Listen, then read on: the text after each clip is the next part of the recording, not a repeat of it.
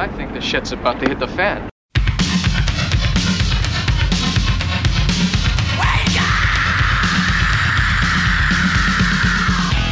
Ladies and gentlemen, welcome to the Silver Emotion Podcast.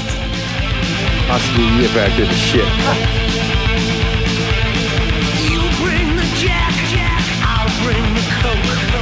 We're gonna rock until this place goes up in smoke.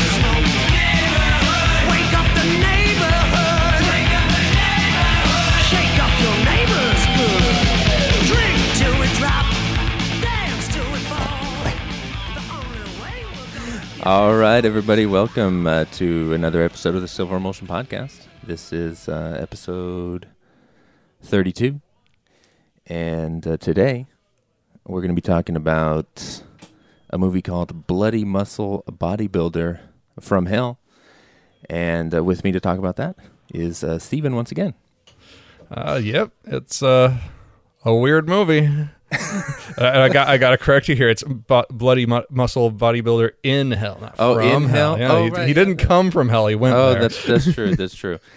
Sort of. That would be correct.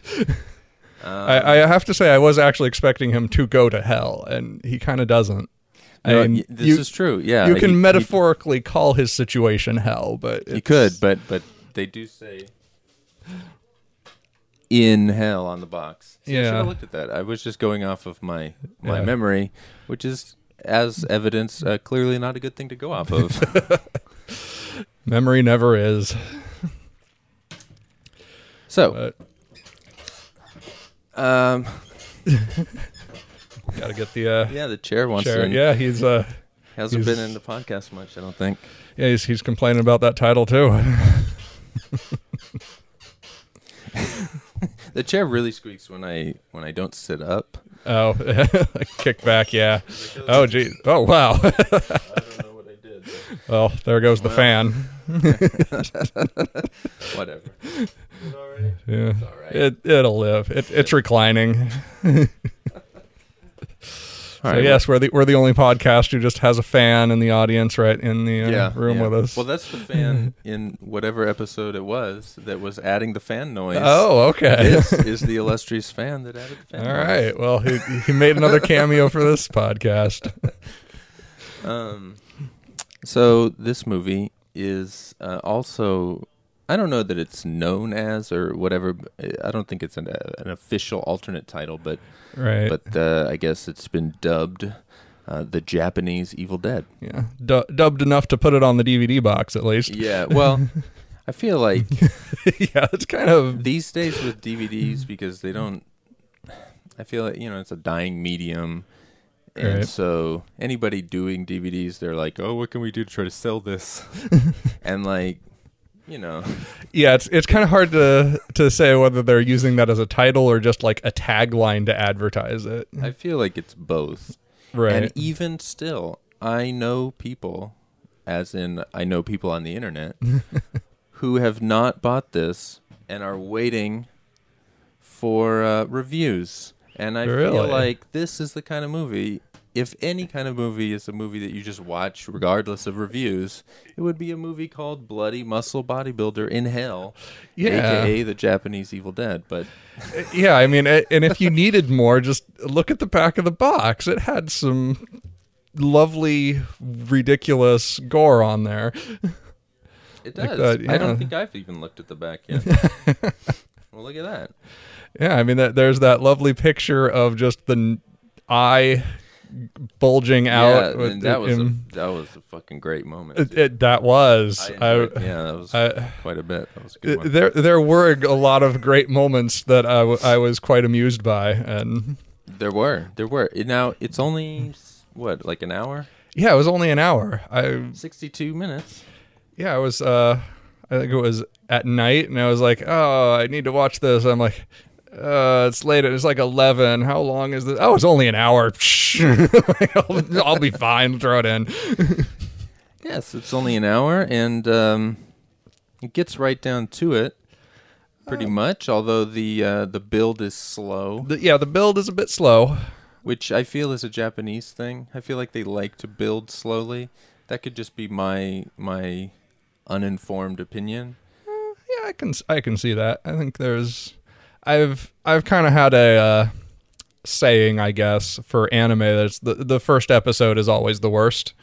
Is like it always gets better from there. Like it always kind of starts off kind of sluggish, and you gotta it builds up from there. So I kind of have a hesitancy to judge an anime series by the first episode or the first few episodes, because those are always the ones where it's just trying to get things set up and being clumsy about it usually. So, all right. So you might be right. It might just be kind of a Japanese thing to start slow like that. Yeah, I don't remember where I developed this theory, but I remember. I know I was watching like Kurosawa movies and stuff like that, and I remember hearing like, "Oh, I don't like this movie," and it'd be like, "Well, they'd say it was slow," and it's like, it's not slow. It's a build, you know. Right. Like it's not gonna bust out samurais on moment one, you know. Like Seven Samurai is a good example where it's like 3.5 hours, and you know the end is this giant long? battle, Wow. but it's it slowly has to build itself. So clearly that's not a 100% Oh. idea of Japanese cinema, but Now I'm afraid I might have watched like some edited version, because I don't remember it being 3.5 hours, but I think it's that long. Maybe it's only 3. I don't know. It's pretty long. It was one of those movies that was 2 tapes back in the day. Huh. Because I only watched it on 1 tape, so maybe I only watched the first half of the movie and then thought it was over. Well, that's possible. It may have been reduced to 1 tape, because there was a time when Right. then eventually they got tapes that were longer. Well, I'm sure it was something my brother had taped onto a blank VHS. So Perhaps it was. who knows how ST. much? Yeah, who knows what the original was? It was just one of those home bought ones with my brother's font writing on it, just scrawled all over it. So I was like, I'll watch it, sure. And I kind of recall enjoying it, but yeah, it's been probably about 20 years. So yeah, well, it's a great movie. It's one of the best. People say that it's Kurosawa's best. I think like Rashomon or something like that is a little better, but that's just me. I mean, I don't know.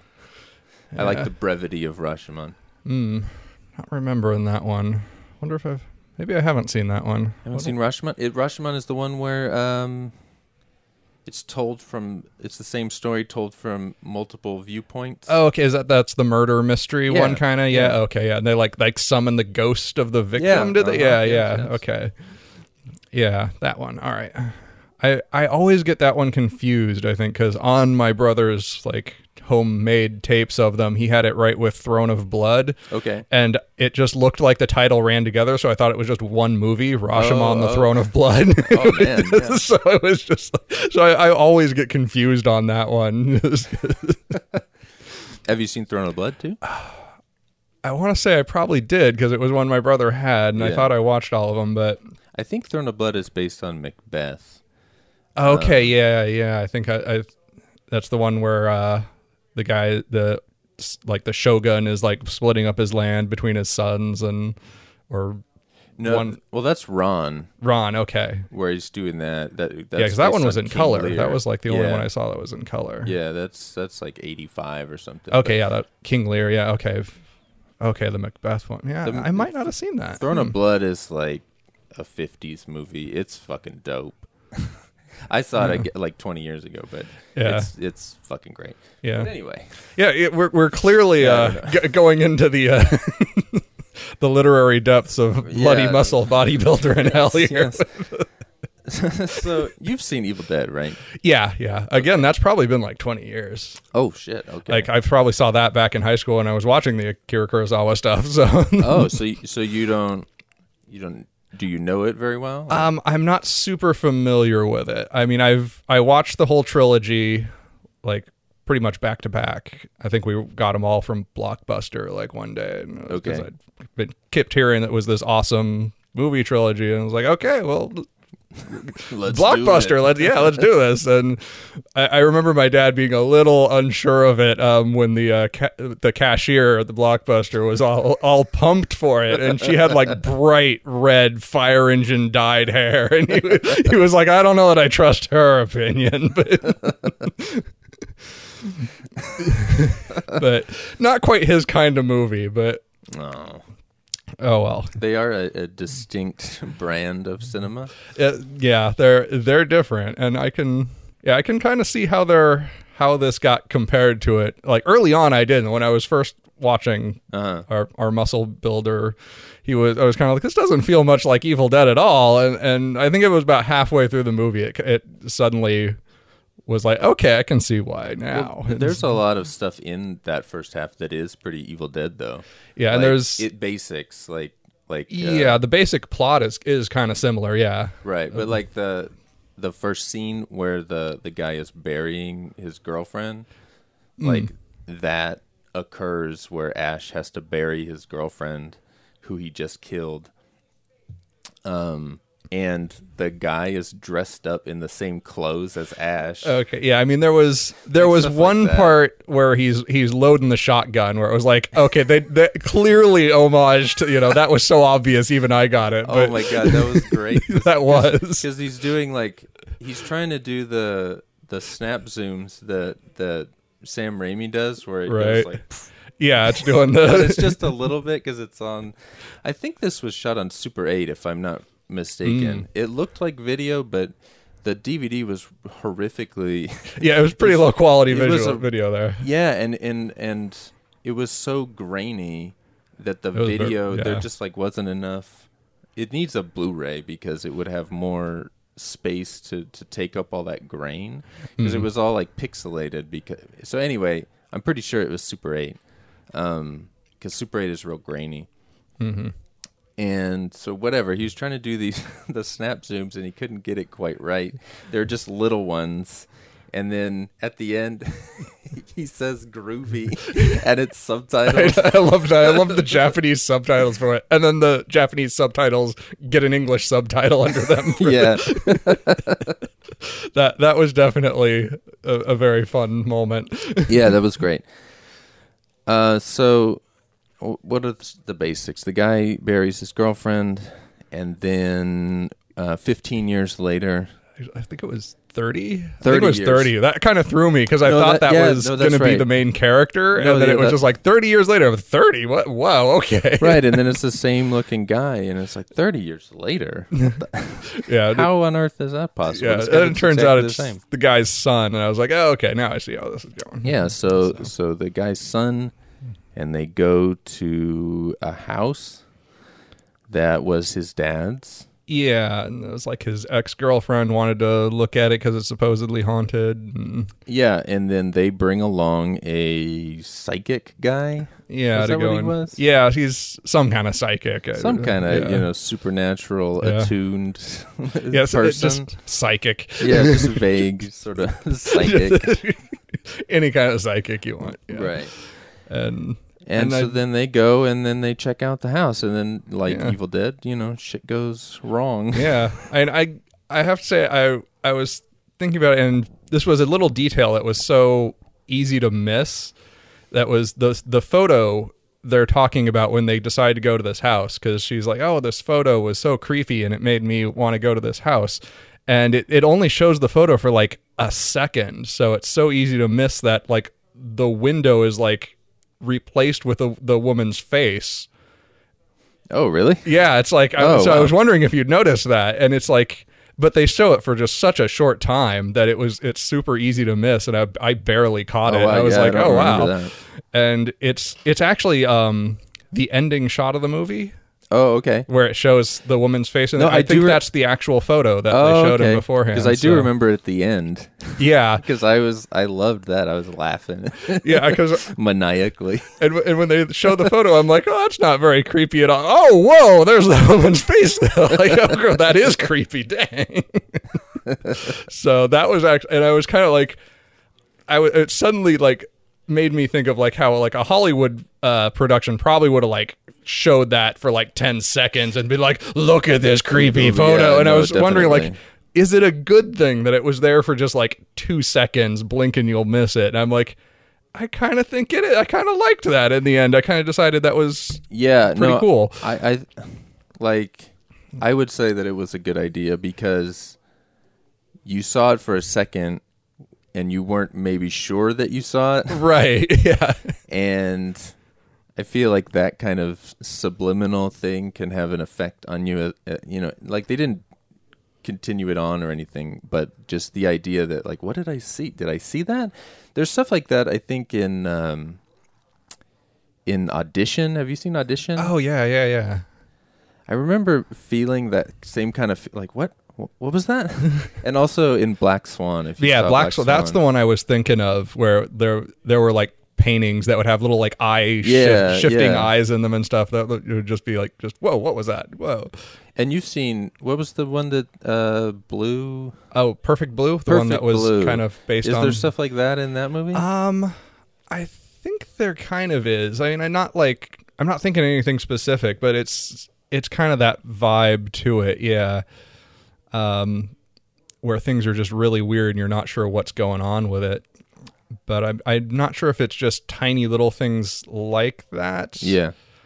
It's more trying to decide whether the scene is happening in reality and perfectly. Because there's like a scene, the main character in that one is an actress. And the scene that I'm really thinking of that just captures the vagueness of everything going on in that movie is a scene where she's playing the victim in a rape scene.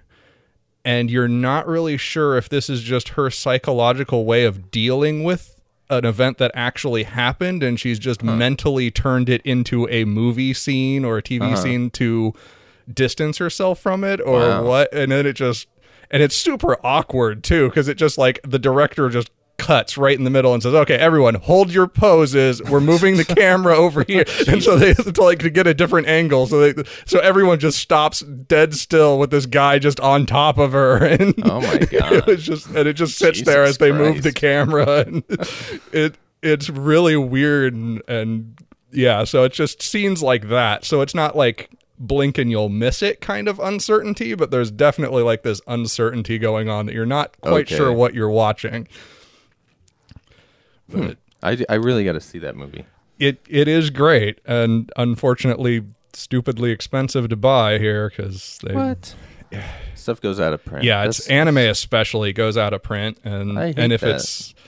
I think other territories have gotten like Blu-ray releases of it, but not in America. So I wonder if it's on like iTunes or something, because I feel like in this digital age of access to everything, movies shouldn't go out of print.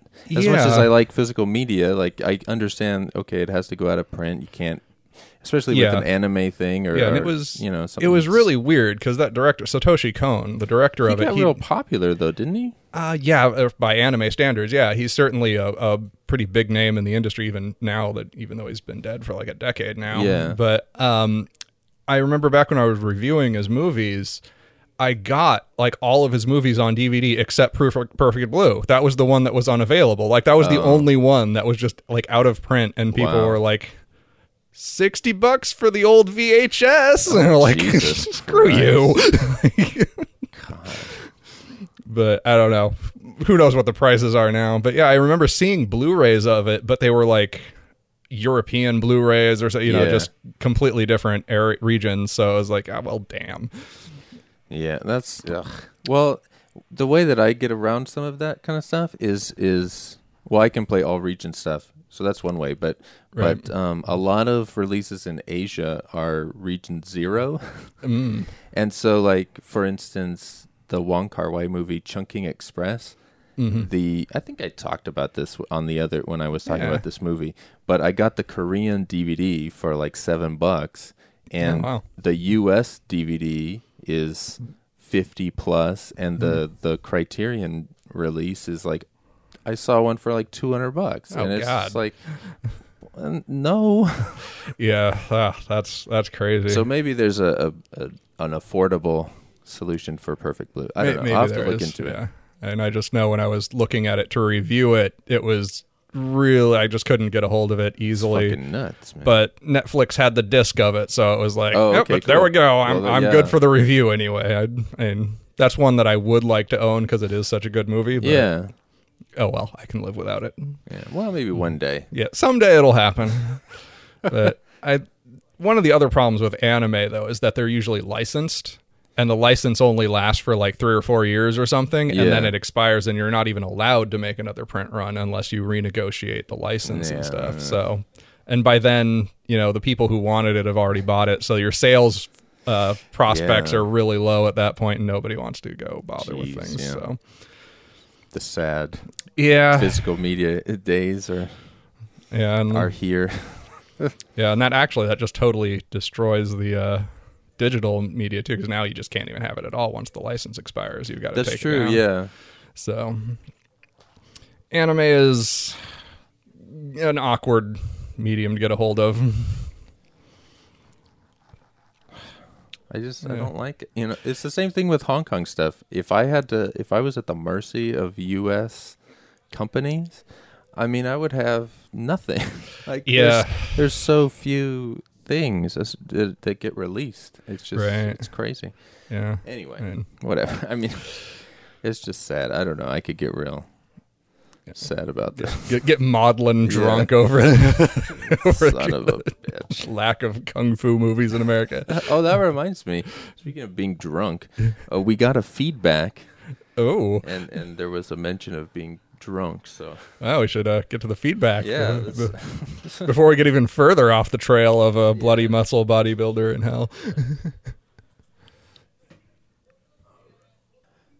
all right. So let's see here. It's kind of a convoluted thing because there was a comment and he thought he lost the comment, and so then he wrote it again. So I'm unsure of how to read it.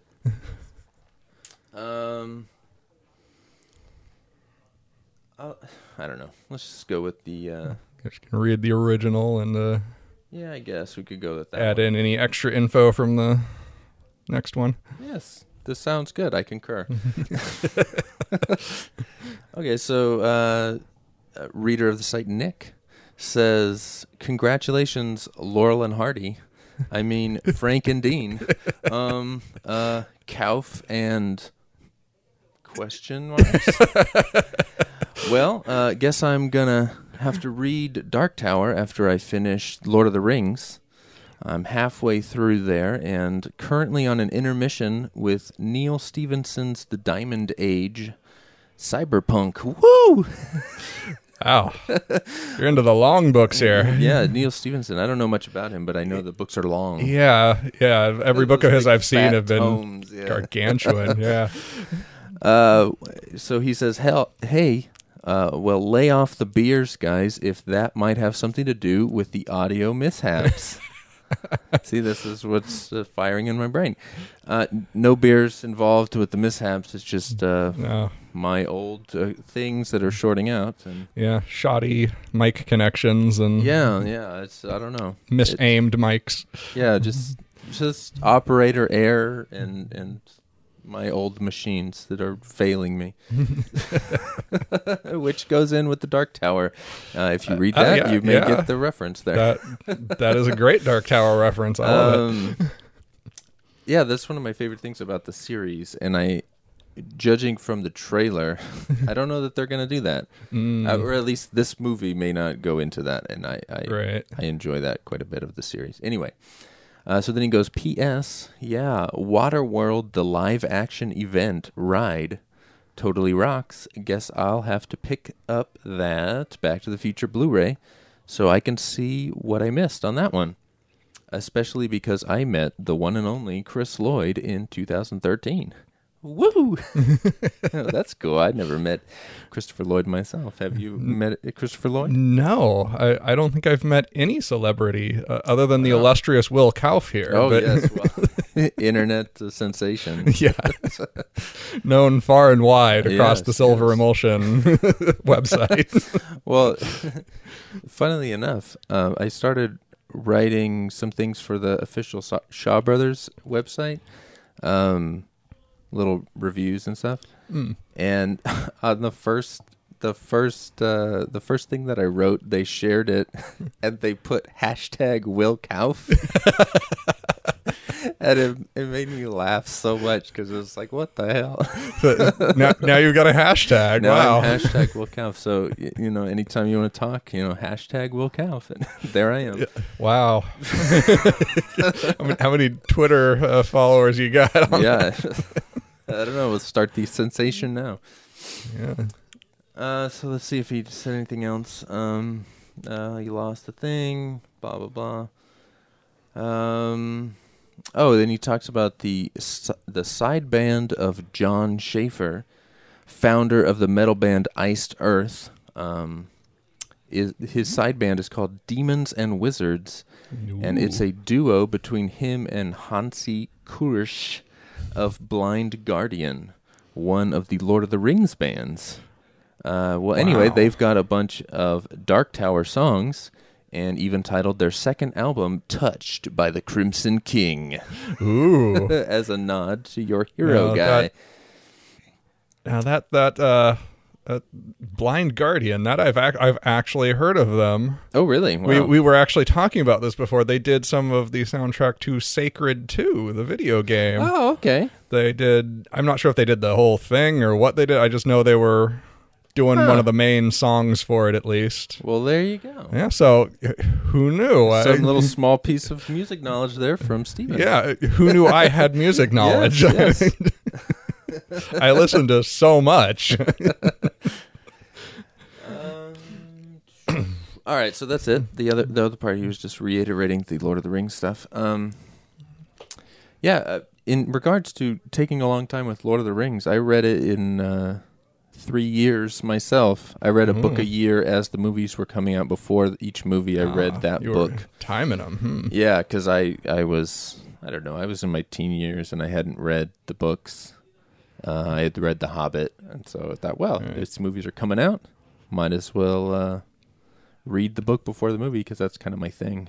Yeah, I'm not sure when I read The Lord of the Rings. I know, like, back in the beginning of high school, I tried, and I got maybe halfway through Fellowship and kind of burned out. And Okay. I'm not sure when I started it up again and just got through the whole thing, but probably sometime in high school. I can't remember if it was before or after the movies came out. Yeah. Well, sometime in there. Yeah. Some my memories are clearly Yeah, very sharp. very vivid memories of fog. Have you read it more than once? No, I have not. I've read The Hobbit multiple times. That Okay. I think I've read like maybe 5 or 6. Holy shit. Wow.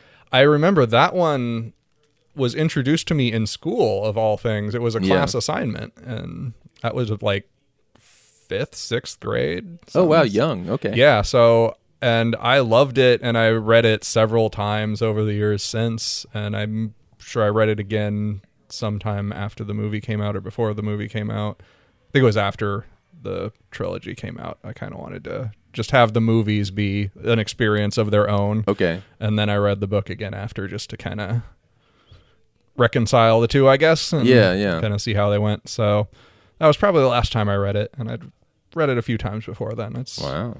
Yeah. That one I always like more than any of his other stuff. Okay. Like, Lord of the Rings is very dry, and I find it hard to get through. It is, definitely, yeah. But The Hobbit kind of has charm and humor, and it's Definitely. it's a very different experience than Very Lord of the fun, Rings. yeah. Yeah. Little rollicking adventure. Yeah. I think I just enjoy that one a lot more. Yeah. Well, it's a lot easier to get through than Lord of the Rings. Right. Anyway. I mean, you don't just sit down and I'm going to read Lord of the Rings today. It's more of like this, decision that's going to Right. Gotta soak like a into life that. decision. Almost. Yeah, no, I've only read it the one time myself, the Lord of the Rings, because honestly, just it's daunting. I want to read it again because it's been however many years since those movies came out, and I feel like I need to reread it, but I don't know. Yeah, I mean that's just daunting. That's kind of why I don't get into a lot of Stephen King outside of the Dark Tower stuff. Is just it's daunting. Like his books are huge. You gotta gotta put some dedication into. He does have some long books. He does. He has short ones too, and he does. Yeah. He has some medium-sized ones as well. Yeah, he actually does go all across the spectrum. Down to short stories to massive, gargantuan 1,000-page tomes. So yeah, I don't remember which one is the longest one. I mean, obviously, Dark Tower being multiple books, but right. The longest one book. It used to be The Stand for a long time, and then I think he beat that on one of these recent books. Yeah, I know. Under the Dome was pretty huge. That might be the one that he beat it with. Yeah. I don't know. I got it there, but then there was another one. Just will the page number into my brain. So wasn't there like the Duma Key or something? Was another really big one? I think that's not as long as The Stand. Anyway. Yeah, I obviously haven't read them. I just see them on the shelf and go, right. "Wow, that's pretty big." Yeah. So just eyeballing it. But well, they're good. They are. I'll just say that. I mean, I haven't read Duma Key or Under the Dome, so I can't say that they're good. But I like Stephen King, so I pretty much probably say yes, it's good. Yeah. The things I'm most interested in reading of his are like the short story collections. Those are fucking great. Yeah. I love those. What's the first one? The first one is Night Shift, and that one's really good. That's like 1980 or something. It's real early. Yeah. That one's really good, but probably more horror focused. Yeah, the only ones I've seen lying around are some of his more recent ones. I think, what is it? Just After Sunset is one of them. Was that or something close to that title? It's just something Sunset. There's a movie. Sunset? There's a horror movie called Just Before Dawn. And so now you're talking about this book, and I'm like, I don't know. No, is it just before sunset? I don't know. Just after sunset. Something to do with sunset. Yeah, sunset. Anyway, that one's really good. And there's another one that's newer than that. Is that Everything's Eventual? Everything's Eventual is older. Oh, that one's good too. That has the Dark Tower short story in it. There's one called Full Dark, No Stars. That's 4 stories, and it's probably, I don't know, maybe 400 or 500 pages. It's not that long. That one sounds familiar. That one's super fucking good. Like, oh my god! And like when he titled that Full Dark, No Stars, like those stories are dark as fuck. Ooh, like I gotta check them out. It's fucking. I really liked that one a lot. And I remember being mad because I'd look at reviews and people would be like, I don't know, 3 stars out of 5. Oh my god, this is like one of his greatest achievements. Like it's literary like mastery. He's so much more than what he used to be at the beginning of his career. Just like a horror writer. Like this is like literature. Oh wow! Not that I'm any like real literature scholar or anything that I would really know, but it just seems like so much more complex and just I don't know, it's fucking good shit. Yeah. I mean, I remember having a conversation with someone about who today as writing today would be considered in years to come like a classic. Yeah. And Stephen King was kind of on the short list of people who would someday be considered a classic writer. Yeah, I would say Stephen King for sure. Yeah. Neil Gaiman was the other one that, at least for my opinion, was kind of, I don't know if you've read much of his stuff. I read one of his kids' books, and that's it. I really want to read the adult things. Yeah, he's got... Like Stephen King's got the range on length, and Neil Gaiman has the range on like content. He'll go from like little kids' books to really dark and creepy, disturbing things sometimes. So he's a good one. I love Neil Gaiman, so he's got some good stuff. Yeah, I got to get into that Neil Gaiman guy. I can't remember the name of the book that I read, but it won some award, some like children's book award. And I read it because it won the award. And it's like, well, this is a short book from this guy, and he's supposed to be good. Right. And I read it, and I was just like, I don't know, it's not that good. There was Coraline was one that was for kids that was really it hyped. wasn't that. It was something else. I don't remember what it was. Something about this girl, and she lives in this graveyard, and she's a ghost, and she has to like figure something out, and she's talking to these other ghosts. It was pretty cool, but like, I don't know. I just remember being kind of like, I don't know about an award winning, you know. Yeah. So somewhere else, there's a guy who loves that book, who's you know, looking at me the same way I'm looking at the 3-star full dark no stars guy. Right. You know? Yeah. His children's books seem to be really popular. So oddly enough, the only children's books of his I've read have been like the picture book, really little kid books. Like, I think there was The Dangerous Alphabet or something, which was... Wow, he goes all the way down. Yeah, he goes... I'm telling it, all the way down to like... Start him young on Neil Gaiman. There was one I'm forgetting the name of that was just like the description of like a fantasy adventure, and it was just like... But it was... Wow. It was weird for being in second person. You don't see that too often. No, that's pretty rare. It was just... Actually, I think it might have just been called Instructions. And it was basically just instructions to go on an adventure. And it was like, go out the gate, and it's like describing things as just these fantastical, magical things. It was, that's fun. Yeah, it was actually, I was kind of like, wow, that's actually pretty interesting. And yeah, it's a cool idea. Yeah. And as I said before, I love playing with perspective, and it definitely plays with perspective. So yeah, that's cool. I actually enjoyed that one. So there you go. From his adult novels, what would you recommend, like, as a good beginning? I might go with Anansi Boys, just because it's a short, quick one to get you into. Okay, yeah. That one's very, very, I don't want to say slapstick, but it's very goofy and comedic and silly. And he definitely has a range of styles, too, he will go from very kind of serious to this lighthearted comedy stuff at the same time. Well, that makes more sense, because I'm pretty sure he wrote a book with Terry Pratchett. Yeah. And I was always like, this guy, from what I know of him, is like this dark figure writing the Sandman comics. And, it's kind of like... just like, when he's writing with Terry Pratchett, that's kind of like odd. Yeah, it's kind of... You say that. He has this reputation for his darker stories, like the Sandman that has gotten... And I think Coraline, for being a kid's story, is pretty dark. And it's like his big famous stuff kind of tends towards darkness, but he does do a lot of other just random silly things.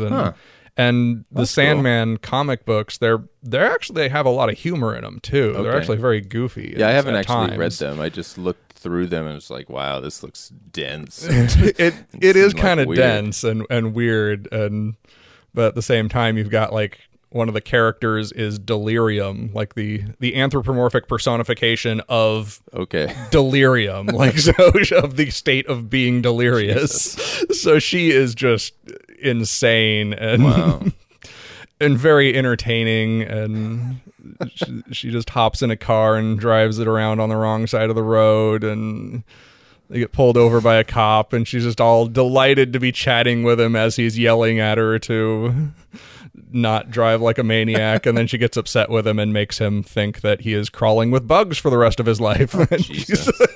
Poor guy. So it's definitely got a weird flow to the Sandman, but very entertaining, I think. So, well, that's cool. I'm gonna have to check him out. Yeah, definitely has one of the most horrific horror stories I've ever seen. In one of the early issues, where it's basically just this guy who gets a magic stone and to mind control people, and he just chills out at a 24-hour diner and just tortures the customers. Oh my God. Just waiting for the guy who owns the jewel to come to try and get it back. And Jeez, he's just like, he's going to come back and try and take the jewel. I'm just going to sit here and I'm bored, so I'm going to torture the crap out of people. Oh my God. Such an asshole. God. It's an interesting story. It's definitely very dark. Yeah, sounds good. That one sounds good. Yeah, so definitely check it out. I think that's yeah. issue 4 or 5 or something. So it's pretty early on, and it'll be in the first volume if you just get a collection of the. Yeah, I'll have to see what the library has. I know we used to they have might some have of it. Yeah, Yeah. ours. Yeah, that was how I got introduced to okay. it. I think Okay. Yeah, we got those big giant books. I remember one time, and yeah, that might have been how I got introduced to it, and definitely I was like, wow, this is amazingly weird. I need to see more of this because I'm all for amazingly weird. yeah, like fantasy that's not adhering to what normal rules of fantasy are or whatever. Right. It's fantasy, but it's not just like some knight in shining armor rescuing a princess from God knows what. Clive Barker is like that as well. He gets a rap of being a horror writer, but he's really more of a dark fantasy writer.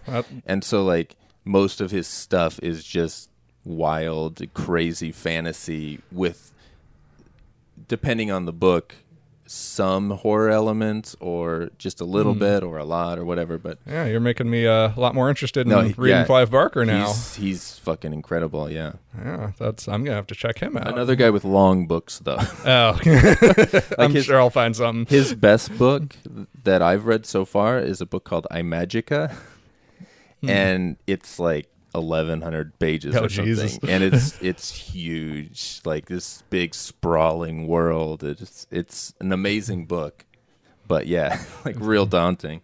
Yeah. Well, I'll try and find somewhere to settle in on him and give him a try. He came on the scene or whatever. Like his first release was a book called The Books of Blood, and it's a short story collection, and. Sounds like a good place to start. It is. And one of the stories in that burned itself into my brain because it's so crazy and weird. Like, and a lot of those stories are. But there's one where these two guys are traveling around the European countryside, and they drive into this town, and there's nobody there. And they're like, where is everybody? And then they keep rolling around, and eventually... they look, and over on the hills or something, it's been a long time since I read this, so I may have some details wrong, but anyway, they look over, and there's like this big giant just stomping around, and they're like, what the fuck? And so then I think they get closer to the giant or whatever, and then when they get closer, they realize they're able to see the detail of the giant, and it's actually made up of human bodies. Oh, wow. And it's they're living human bodies that are all like interlocked into this big giant thing. And then it goes around, and there's another giant coming, and they're fighting each other. And the way that he describes the interlocking bodies and how like the people at the bottom are just getting mushed into just nothing, and it's so like crazy. This is what happens when you elect cheerleaders into government. It's nuts. It's great. Yeah, that's oddly making me think of Attack on Titan, even though I know they're not composed of individuals, but there is an element there. Yeah, just the body horror combined with giants stomping around, crushing things, kind of made me think of Attack on Titan. I don't know. Yeah, so that's one of the stories. There's a whole range of them. There's a framing story where like some guy does something wrong, and then he like summons some demon, and the demon to get revenge on him starts like writing in his skin, like in this very tiny writing, and so then all of the stories in the Books of Blood are supposed to be written on this guy's body. Dang. It's nuts. And there's 6 volumes of it. Oh, wow. So like, and then at the end of the 6th volume, there's like a postscript with that same guy. Dang, so that's some tiny there's writing. Some very tiny like writing, and then he talks about how it's like all on his tongue and the inside of his lips and every inside of his eyelids. Oh, and God. Just like how are you gonna read them? Yeah, It's great stuff. Very imaginative. Wow. So, yeah. Uh, Clive Barker. yeah. Check him out. Seems kind of appropriate in a way to Bloody Muscle Bodybuilder. Yeah, I guess we can kind of roll back around to that. Yeah. So, I don't remember where we were. Yeah, I don't know. That was a sidetrack. Yeah, well, we got screwed up because I remembered there was a feedback. That's where we went. Yeah, having the two people, I'm not as focused on like the structure of the show Right. that I used to have. Not that there was very much structure, but like Right. I used to have this document up that was like, okay, do this, then do that, and Reminder then of what right to do, because yeah. otherwise I just ramble about whatever and I'd forget, like we're doing now. Yeah. So, this movie, Bloody Muscle Bodybuilder, in hell. No. From hell? In hell. In hell. In hell. Yes. I was right, and I second-guessed myself. So, they go to this house. It feels weird just to go back to it like it's nothing. Yes. But that's the podcast, you know? Hey, what do you want?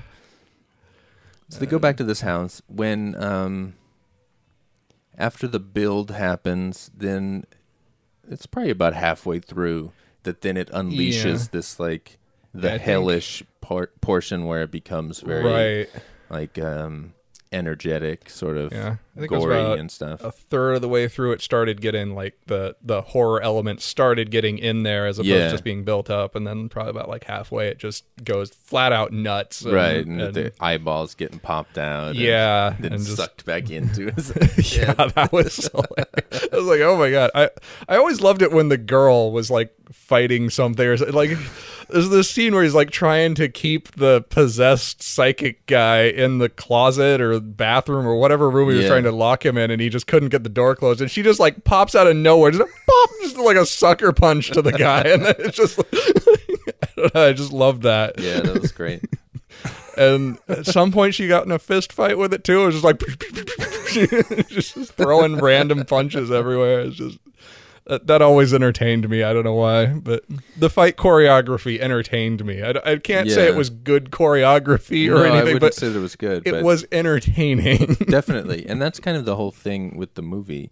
I wouldn't necessarily call it a good movie in that it's like well made, but it's well made enough to be incredibly entertaining. Right, yeah. And like it has a lot of atmosphere, which is hard if you're just a low budget filmmaker to kind of get. And I think they did a really good job with that. Yeah, you can tell they just had a blast making this movie. It was they put a lot of energy into it. You can tell they just went all out. And it's one guy's like labor of love, and he made it over the course of like 10 years or something. Oh wow. I don't think that they put the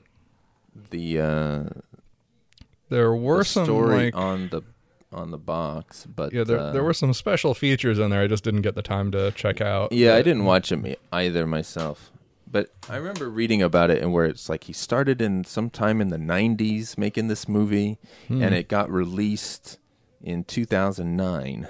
Oh wow. And so I don't know that he was working on it that whole time, right? But he definitely didn't finish it in the 90s and then just hold on to it. He definitely was working on it slowly. Yeah. At least to some point in the 2000s. Right. And it doesn't, like, you can't really tell. It looks very seamless. Yeah, it looks like it was, like, I wonder if he maybe just did all of the filming in the 90s, or like, because... Maybe, I don't know. It doesn't seem like the actors just aged 10 years over the course of the movie or anything. No, it doesn't. It doesn't. And...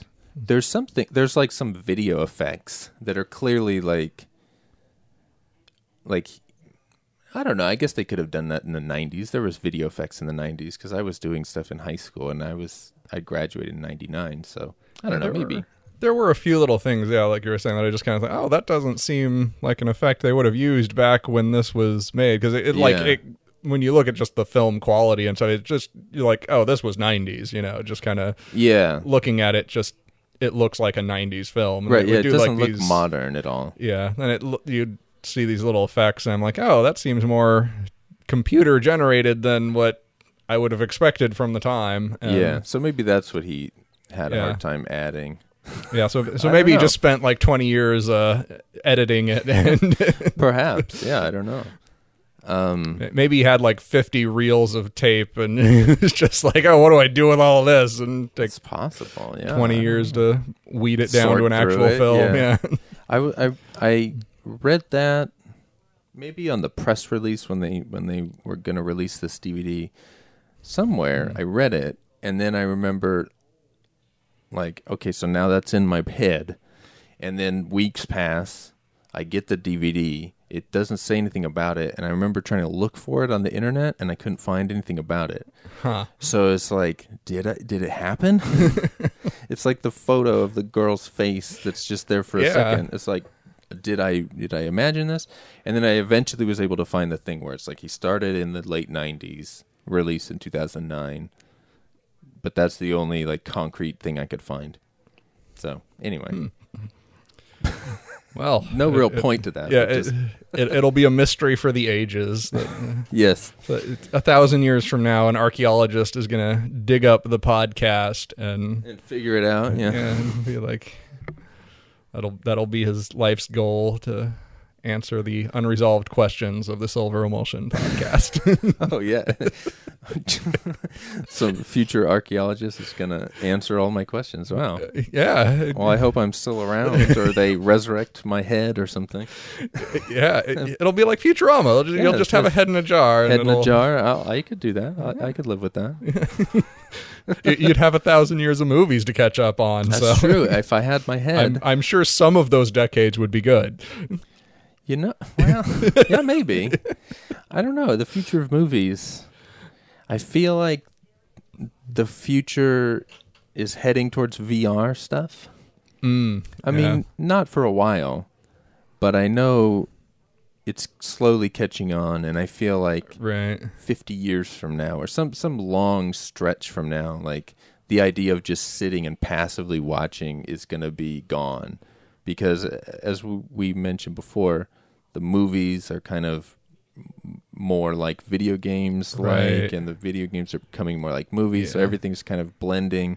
Yeah, and video games are really getting into VR lately. Like, they're trying to push that. Yeah, no, they really are hard. pushing that hard, and it's expensive now, but at some point it will get popular enough Yeah. to bring down the prices. And someday they'll figure out some innovation to make it actually play well while you're in VR. No, yeah, it'll be all like that, and then the event, some point down the road, somebody will make a VR movie, and and it'll be Right. like this big thing that's like a big deal, like Avatar. Oh, it's bringing back 3D or whatever, and then everything else was 3D.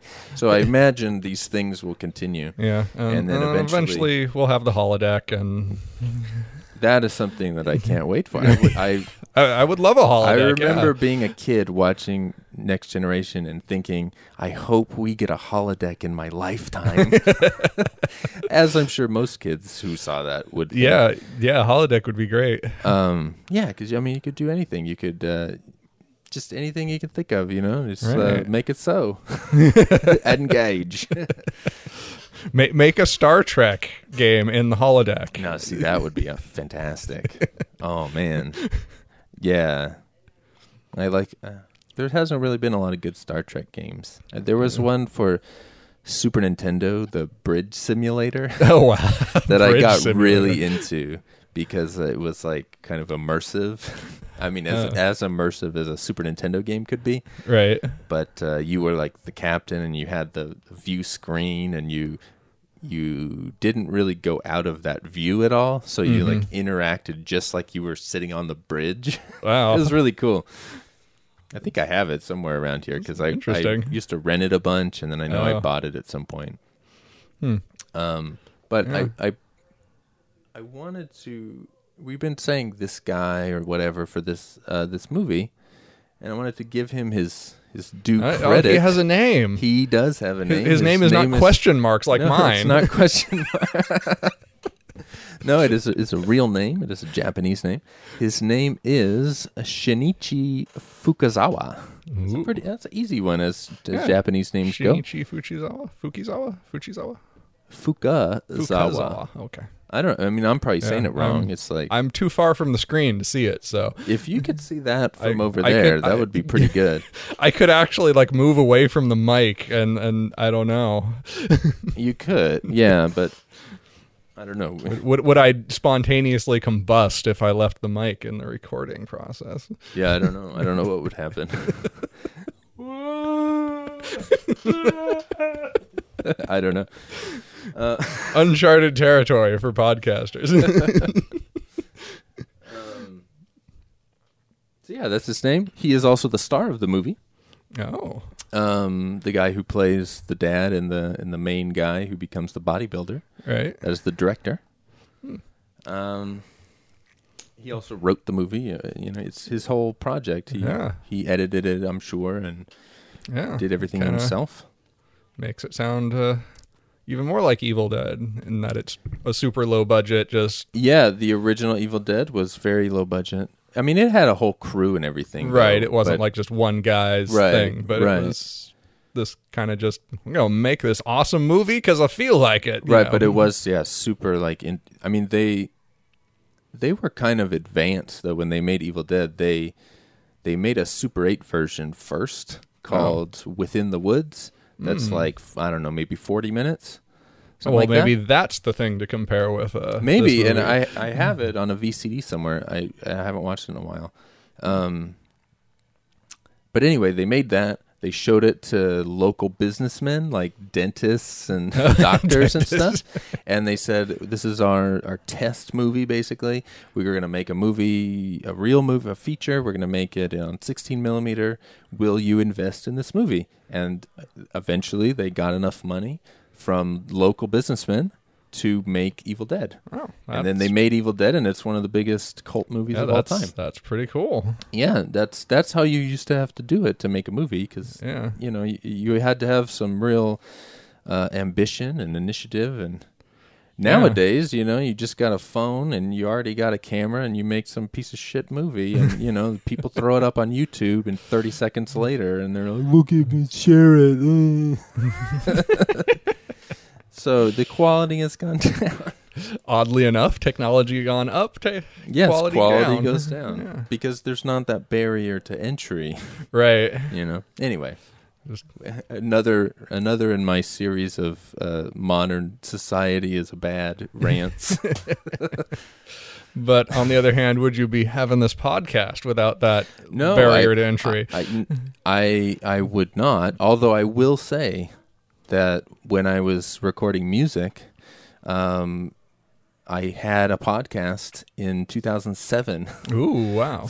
ish for to put out songs that I didn't put on the album and things like that. And I had to hand code the RSS feed myself because there was no automated websites to set that up or anything. So technically I could do this without all the current technology, and I've had the recorder and everything and this mic since then. Oh, wow. So theoretically it's possible. It's way easier It now, just though. would have taken you 10 times as long. Yeah, to- it would have taken me a lot longer and all that. But anyway, but yeah, without the internet, Yeah, without the internet, underpinning then the whole thing. then you'd just be standing out on a street corner ranting. Do you know who Sammo Hung is? No? Well, let me tell you all about him. Picture you just sitting there in like a friggin' parking lot on Sierra Highway, just ranting at the vagrants. Oh,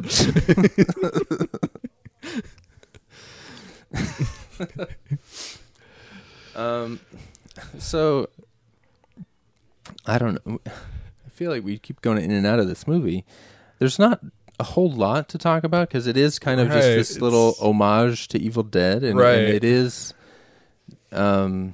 basically a version of Evil Dead. Where it differs is that when it gets crazy, it kind of, and I don't know if this guy had also seen Bride of Reanimator, but it makes me think that he did, because in that movie and Bloody Muscle Bodybuilder in Hell, that fucking title. Yeah. I love it. I want it to be like some mistranslation. Like it's actually a normal title in Japanese, but then they just mistranslated it. I have some kind weird... of thought to look into that, but it just maybe the mystery's better. I don't know. Yeah, I don't know. I gotta maybe. I don't know if I should look, but I know that I did find a Japanese poster that has Japanese. Not that I could search that, but whatever. Anyway, what I was going to say is that this movie has body parts combining together to form other weird monsters. And so that's like a big theme of Bride of Reanimator. They don't make the same monsters in this movie as that movie, but it made me think like, oh, I wonder if he saw that movie as well, if he was a fan, because they were popular back then as well. Yeah, I mean, obviously he saw Evil Dead. Well, definitely, yeah. And that's another thing. I mean, Evil Dead is this thing now, but back in the 90s, back then it was not a thing. Like I was lucky enough to see it probably in the mid 90s because my friends, Uncle Jasper and his brother, their dad was a super horror guy. And he saw Evil Dead at the drive-in when it first came out in 1981. And so he was like, this fucking movie, Evil Dead, nobody knows about it. It's fucking great. And they've had the VHS like since it came out because he was a huge horror guy. And then he passed it on to his kids. And then by way of them, I got passed on to me. Oh. And so then I was able to see Evil Dead because they had the copy. And then, I don't know, a few years after that when I was still in high school, I think... it started to really like blow up, probably because of the internet. I'm not sure what made it go crazy, but it really like spiraled out of control. That must have been when I heard about it too, because then when I had heard about it, it was just from friends in high school, just chatting about it. And like I said, the clerk at Blockbuster knew about it. It was like, oh, these movies are great. So that must have been right when it was exploding. Yeah. So for whatever reason, it exploded, and I remember like thinking like, oh wow, I got to see it like a couple years before it exploded. That's so cool.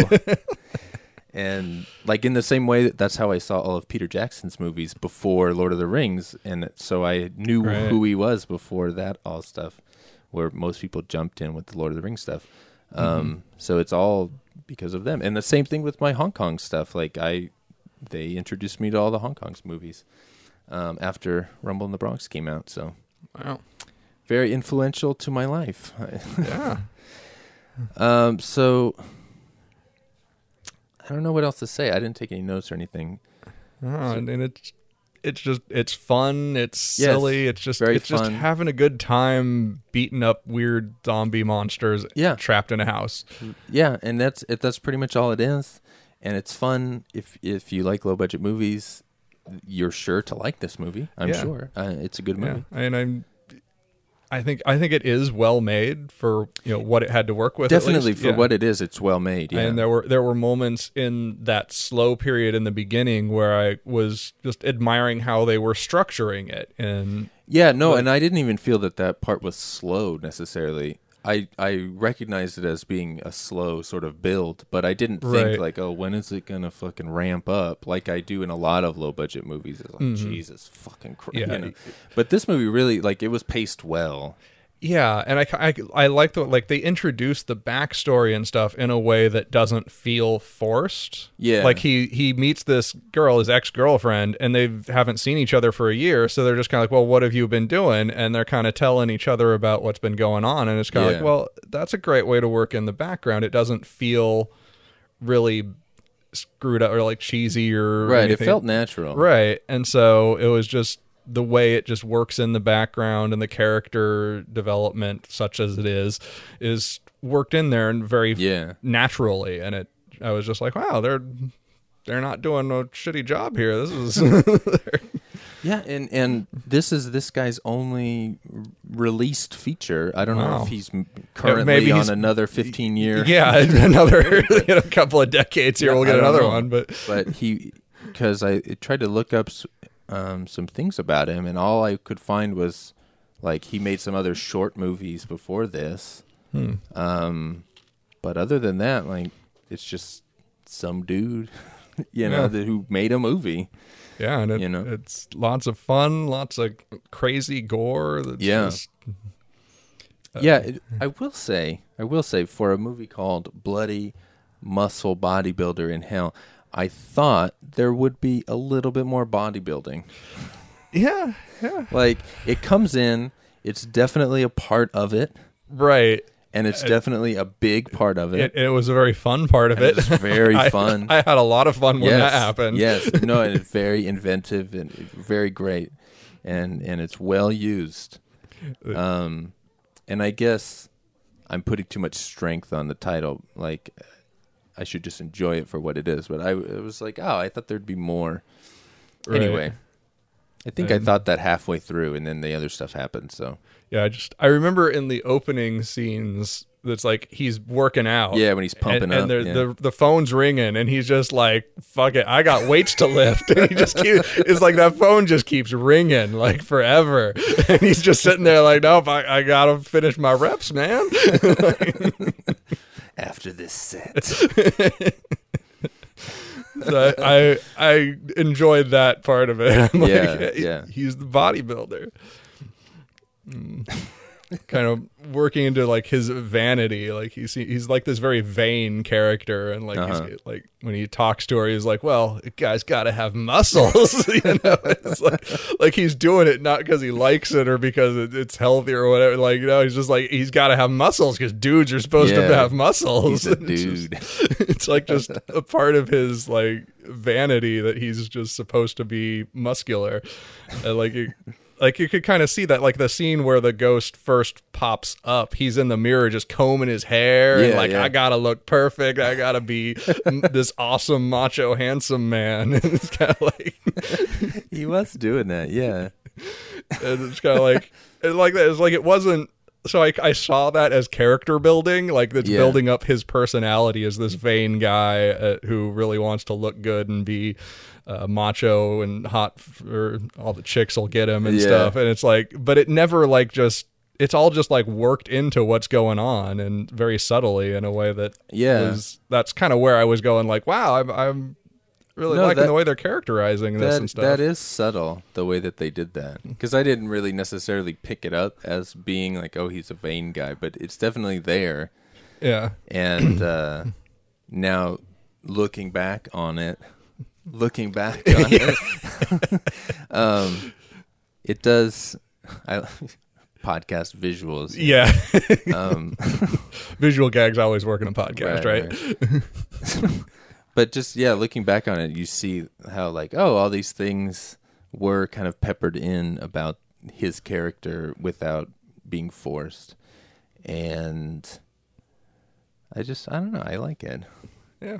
It was... And the fact, like, he does it because he thinks that it's necessary and he's kind of a vain guy, but then in the end, it does serve a purpose. And he like, finds that, like, no, it is helpful also. Like, there's another reason for doing this. You know? I don't know. I'm kind of stretching there, but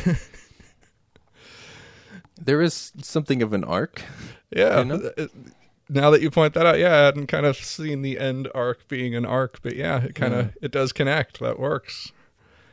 Yeah, Now, maybe this was just me, but I kind of wanted this to be like a series or something. So like a Godzilla or Gamera kind of thing where it's just like something about the title, just like Bloody Muscle Bodybuilder in Hell, like maybe Bloody Body Muscle Builder in somewhere else or like, or doing, or like versus something. You know, I just kind of just have this image of this just being one movie and like a dozen random. That would be fucking great. No, I would love to see that. Yeah, I'm not sure if you could sustain that level of enthusiasm and craziness. I feel like at least for one sequel, if not a couple. I don't know. Yeah, there's got to be at least another movie in there somewhere. The Japanese imagination is a fertile place. I feel like that it is. I feel like they've got some ideas over there they could do. Maybe Shinichi Fukazawa is out of ideas, but I wish you would, do a sequel. It was one of the first things I thought when it was over. It's like, I wish there was a sequel. I want to see more. I guess I'll just have to watch it again. Yeah. I think I could watch it again and enjoy it. Yeah, it's there's good a lot of stuff. fun stuff in there, and there's so much. It seems like any more talking about it is just going to be like describing the cool shit that happens and like in it. I don't necessarily like doing that because then you're Right. just like explaining things that are good, but then you're also like robbing them of You're just kind of the shock factor, not the shock factor, but just like the fun of watching the movie. That's kind of the whole point. seeing it for the first time and not Right. knowing what's going to happen, Right, and going, right. "Holy shit, what the hell is that?" Exactly. And there's a lot of weird stuff like that. Yeah, so. there's a lot of fun stuff like that. Yeah. So if you're inclined to watch a movie like this, or if you're not, gather up your friends and loved ones and see what they think of Bloody Muscle Bodybuilder from Hell. It's like a fucking tongue twister. Jesus it is. Christ. All right. So how long is that? Hour and 10. Yeah, with the random Yeah, tangents. plenty of tangents. Yeah. So I don't know. You got anything else to say? I don't think so. Yeah, I think that's about it. Yeah, I think that's about it for me too. So we'll call it there. I guess we should say what we're gonna post, I suppose. Yeah. What do I have? I have a review of a documentary about Jackie Chan and his parents called Traces of a Dragon. His parents didn't really tell them about their lives before Jackie Chan, BJC. And they had a very intense, crazy life during a couple of Chinese wars. So wow. it's a great story, and it's a great documentary. So I have a review of that, and then I also have a Shaw Brothers review of a movie called The Bloody Escape, directed by Sun Chung, who would later go on to make a lot of great Shaw Brothers movies, including The Avenging Eagle, one of the best. So I have that. And do you have a review? No, I don't. I don't Okay. have anything quite yet. So this is going to be all your Steven this week Yeah. on the podcast. We'll have to. That will suffice. Yeah, that'll have to tide you over. All right, so that's the show. Adios. See you next time. Those stories are all lies.